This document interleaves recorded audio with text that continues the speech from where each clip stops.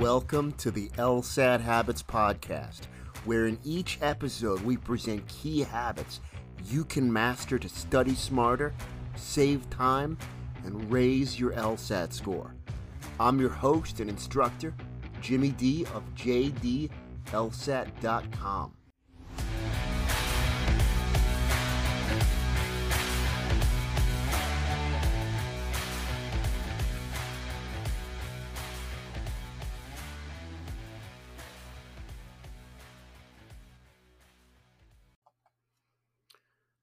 So, a few years ago, when I was first about to take the LSAT, this is pre-pandemic, and so we actually took these things at test centers. I remember sitting at in the parking lot of the test center in my car, and I didn't get much sleep at all the night before. And if you've listened to my podcast, you know how important I believe sleep is to preparation for the LSAT. And I'm debating whether to go in or not. And I remember just clinging to the steering wheel, going back and forth about it. And I decided not to take the exam that day. And in hindsight, it is very clear I made the right decision for me. Why was I there that day? Well, if I wasn't going to take the exam, certainly I wanted to take it, but I decided not to because I knew I wasn't ready. But still, what brought me to that parking lot that day? Why did I come that close? Quite honestly, pressure. And pressure from, I guess family, friends. And that's the topic of today's podcast. We're going to discuss dealing with family and friends. Bottom line, your family, your friends, they care about you, right? Like, I think that's pretty fair to say across the board. That doesn't mean that they know the right choices for you. You're the person who has to live with the consequences of your choices. In my case, I was not ready for that exam. And even a few years back, the rules are different than they were today. Certainly, there's a limit in how many times you could take it, but especially then, I believe it was much more restrictive. And so then you only somebody bites the apple, depending on the cycle you want to apply to, that could affect things. And so, in my case, I knew I wasn't ready, but I felt the pressure from, again, family, friends. By way of background, my dad was, he was not a native-born American. He came from another country, and he always, this is a good thing. He always inspired me to work hard and get these opportunities that he didn't have growing up. And I love my father. He passed away, unfortunately, but I was very blessed, and he wanted what was best for me, but he didn't know what was right for me at the time. And just like, hey, have this momentum, get it done sooner. Don't wait all these cycles. You could have, been starting law school now, that sort of deal. What I'm saying might sound familiar to you out there if you're hearing this from your family or friends. My long-term girlfriend at the time, who I thought I was going to have a future with, similar deal. She was like, hey, time's going on here. I want to get started and have a future together. And so I felt a lot of pressure from people I cared about, and again, not the right choice for me. But it's not always that clear, because you think, well, gee, I put in this time, and people are moving on with their lives, and how much more time do I need? And if I don't take it now, do I wait a cycle? So it can be scary. And I've seen this over and over again with students of mine over the years, that I've been helping people prepare for the LSAT and prepare their law school admissions applications, where they've got well-meaning family and friends who are urging them to do it sooner when the student is not necessarily ready. Now, there are a lot of things that go into this decision, but I mean, here are a few bottom line things. If you're not scoring on practice tests within a reasonable range of your target score, you're not going to, anything's possible, but in terms of probability, you're probably not going to have a miracle that day. Um, I would even argue you probably want to be scoring above the target score that you want. I'm not saying it has to be 10 points above, but 3 to 5 points above might be a nice buffer in case something goes wrong or, whatever. It's just, but, but you certainly want to be within striking distance of that score. Now, I was nowhere near it. I'd made progress at the time, but I wasn't in a good place to score what I wanted to score. Now, any of you who've listened to my podcast before and know my story knows that it ended up working out quite well for me, because when I did take it a cycle later, it worked out really well. Um, Now I didn't get my target score the first time, but within that cycle, I got my target score, and as a result, it put me in a position to get into T14 law schools. Even though my GPA was not what I wanted it to be, I couldn't control that, but I had some control over the LSAT, right, in my application. So luckily, I did the right thing by waiting and preparing properly. So I got into several top 10 law schools and actually got near full tuition scholarships to a few of them. Was very lucky. That wouldn't have happened if I caved into pressure that day and took the exam when I wasn't ready. And it was scary even after. I remember leaving after and feeling so um, scared, nervous. What were they going to say? What were they going to think? Did I fail? Did I give up? At the end of the day, my gut told me, and frankly, the numbers told me I wasn't ready. And thank goodness I listened, because your score, right, makes a tremendous difference in your application. I would argue, and I've said this in a previous episode, right? Like, and again, don't hold me to pure numbers here, but relatively speaking, you've got LSAT, GPA, and those two roughly, account for about 80 to 90% of your chances. The rest is your application, all this other stuff, right? And within that 80 to 90%, they're split almost evenly. Your GPA is, if you're done with school, it's baked into the cake at this point. If you're not done with school, but you're in your senior year or junior year, it's a good chunk of it is baked in. So the LSAT is a factor that you have control over, and you want to be ready and you want to take it when you're ready. Now, let me go back to the broader idea here. You have family and friends who want what's best for you, but they don't always know what's right for you. And this can be scary, but I want you to think about my situation. I can tell you, if I had caved into pressure that day, there is no way I would have had the outcome that I was looking for. Again, the LSAT was a bit more restrictive then. I would have felt forced to apply an early cycle, and all this other stuff when I just wasn't ready, and things would have been rushed. And I'm just, I've learned in life that, right, like, you want to be careful when things are rushed. It's not always a good thing. Um, and I wouldn't have had the outcome I wanted. And the irony of it is, right, they wanted what was best for me. They did. They wanted me to get into top schools and get scholarship money.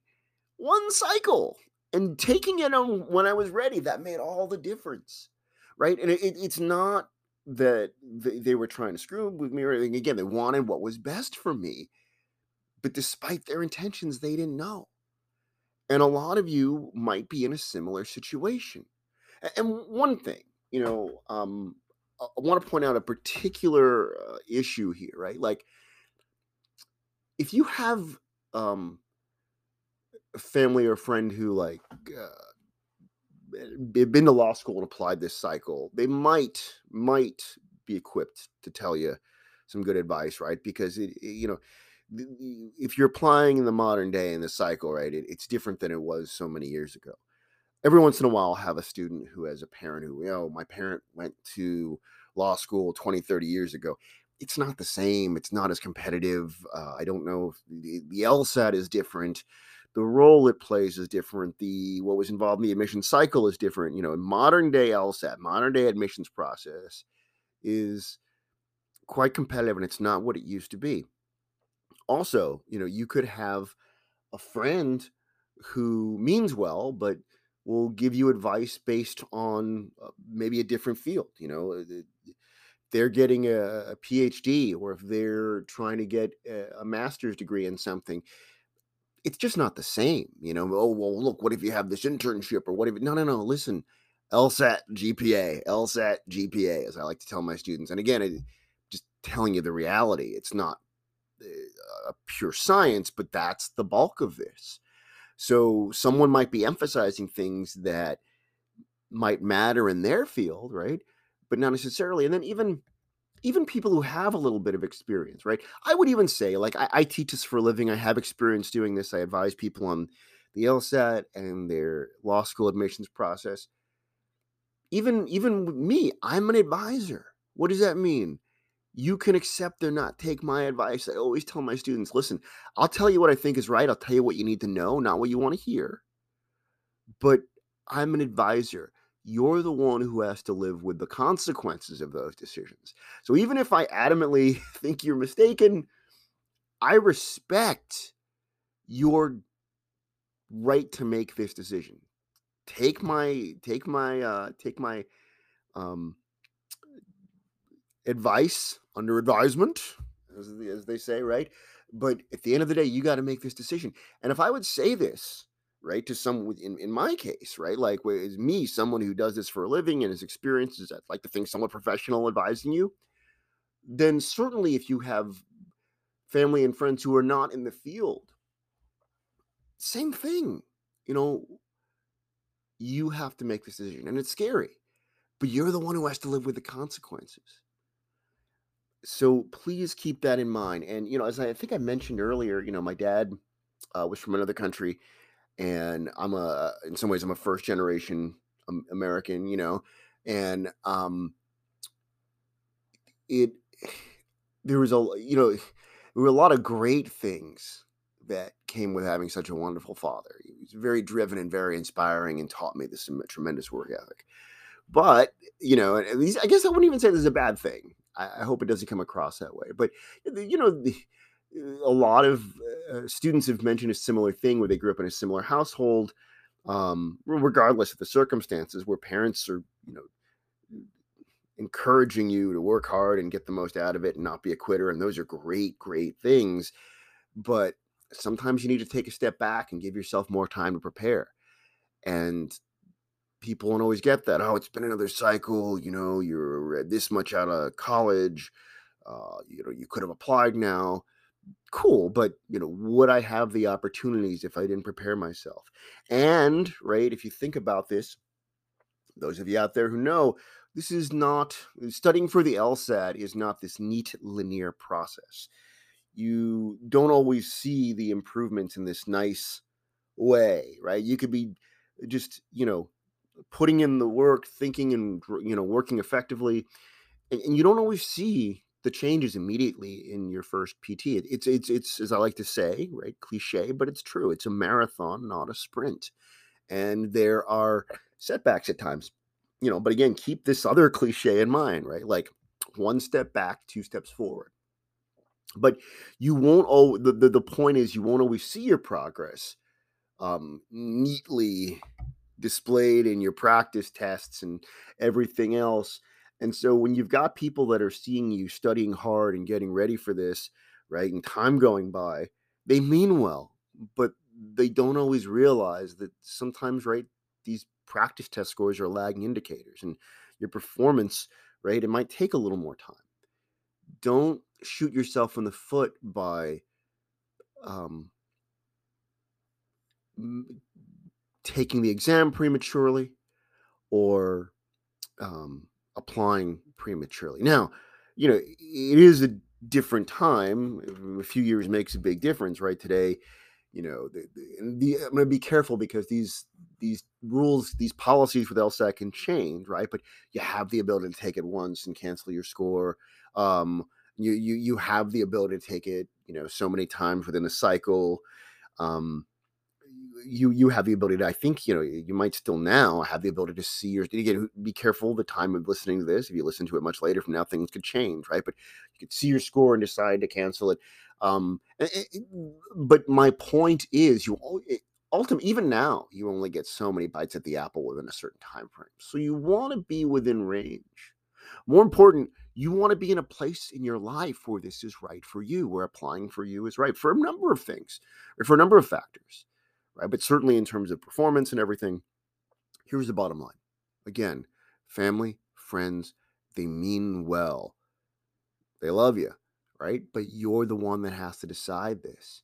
Because at the end of the day, if it doesn't work out, you're the one who has to live with the consequences. And I'll finish my story for you real quick. Um, and I've shared this with some of my students. When I ended up getting my target score, it was great. Um, and then I got into law school and I got these great scholarships. But the long term girlfriend, she ended up leaving. Our relationship didn't work out. And that's okay. Life happens. God bless her. Um, and my dad, he passed away just before I got into law school. And I'm not saying this to make you feel bad or anything like that. I was very blessed. I had a wonderful father. He was probably the biggest influence on my life. I miss him every day. But it goes to show, right? Like, it was my life and I had to live with those consequences. The two people, who had an influence on my life at the time and who I was really thinking about when I was making the decision, even if they were still with me, you know, I was the one who was going to be going to that law school, right? I was the one who was going to be shouldering any debt, even with a full tuition scholarship. There are other living expenses that you probably have to take out loans for, right? I was the one who was going to be putting in the hours. I was the one who was going to be sitting down um, to do homework, right, and to work as a lawyer, right, sitting in that office. And you know, I didn't have them in my life anymore, but luckily I did what was right for me. And again, they meant well, totally, totally. There is not a doubt in my mind. My father was the best father anyone could ask for. And but I had to do what was right for me. And thank goodness I did, because, you know, I, I, I didn't have them in my life. I was going to have this by myself, right? So I might as well do it the way I wanted. So I've had this conversation with a number of students. I love my students and I know how hard y'all work. And you know, I get it. Many people have been in a similar situation of parents who, um, done so much for them and love them and want what's best for them. But again, they don't always know the right choice.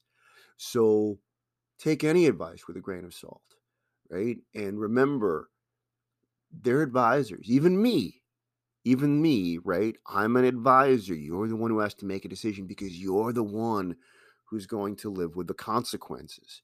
You're the one who's going to be going to that law school. You're the one who's going to be having the debt or less scholarship money or more scholarship money. And ideally, you want to make the right choice, but there is some satisfaction in knowing that, hey, I consider what people said and I made the right choice for me. And even if it didn't work out, if I reasonably considered what they said, right, and then did the best I thought and made the right choice for me, you can't blame yourself for that, right? You can feel good knowing that you made the right choice for you, no matter how things work out. And you consider what they said, right? But you did the best you could at the moment. That's all you could ask for. So I hope this is helpful. And I just want to add, part of the reason I've thought about doing this episode for a while is I've had this conversation with a lot of students over time. They'll come to me and they'll say what's going on. And I think a lot of people don't realize that they're not alone. This is actually quite common. So it's cool. It's not always easy. I'm not saying it's easy, but you got to make the right choice for you. You're not alone. There are other people who've been in this situation. I hope my story has been helpful because I think it really underscores why, as much as you might love a parent or family, friends, right? You got to make the right choice for you. Consider their advice, but at the end of the day, you're the one who's doing this. You're the one who's going through this. Thank you for listening. One tip to use your time with this podcast effectively. Take a look at the list of previous episodes. They're named by topic, so you can prioritize your listening based on specific areas where you need help the most. Again, I'm your host, Jimmy D of JDLSAT.com. Please do subscribe to the LSAT Habits podcast and share these episodes with friends. If you're interested in working with me one-on-one, feel free to reach out to me and check out my website. Again, it's JDLSAT.com. That's JDLSAT.com.